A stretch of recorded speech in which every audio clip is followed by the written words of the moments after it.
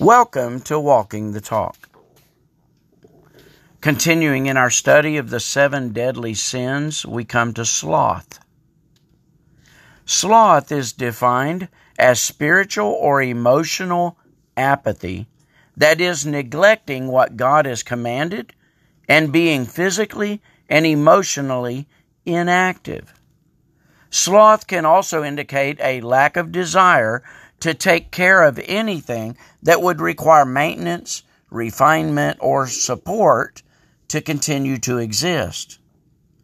Could I be guilty of this spiritually? Proverbs 15 and verse 19 says, "The way of the slothful man is as an hedge of thorns, but the way of the righteous is made plain." Romans 12 and verse 11, "Not slothful in business, fervent in spirit, serving the Lord." Of course, Paul is speaking of a very spiritual aspect of our being slothful.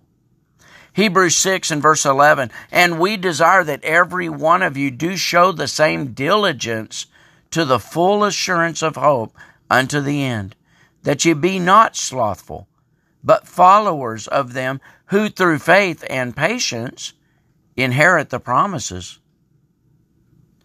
Matthew 25, verses 26 and verse 30, Jesus says this, "His Lord answered and said unto him, Thou wicked and slothful servant, thou knewest that I reap where I sowed not, and gather where I have not strawed."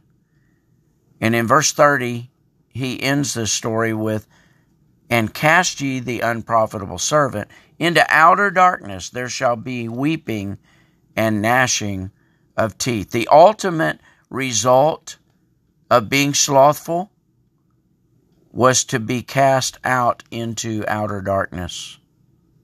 Once again, this deadly sin called sloth is a sin that begins in the heart and is a death warrant for my soul. Join me next time as we continue to walk the talk.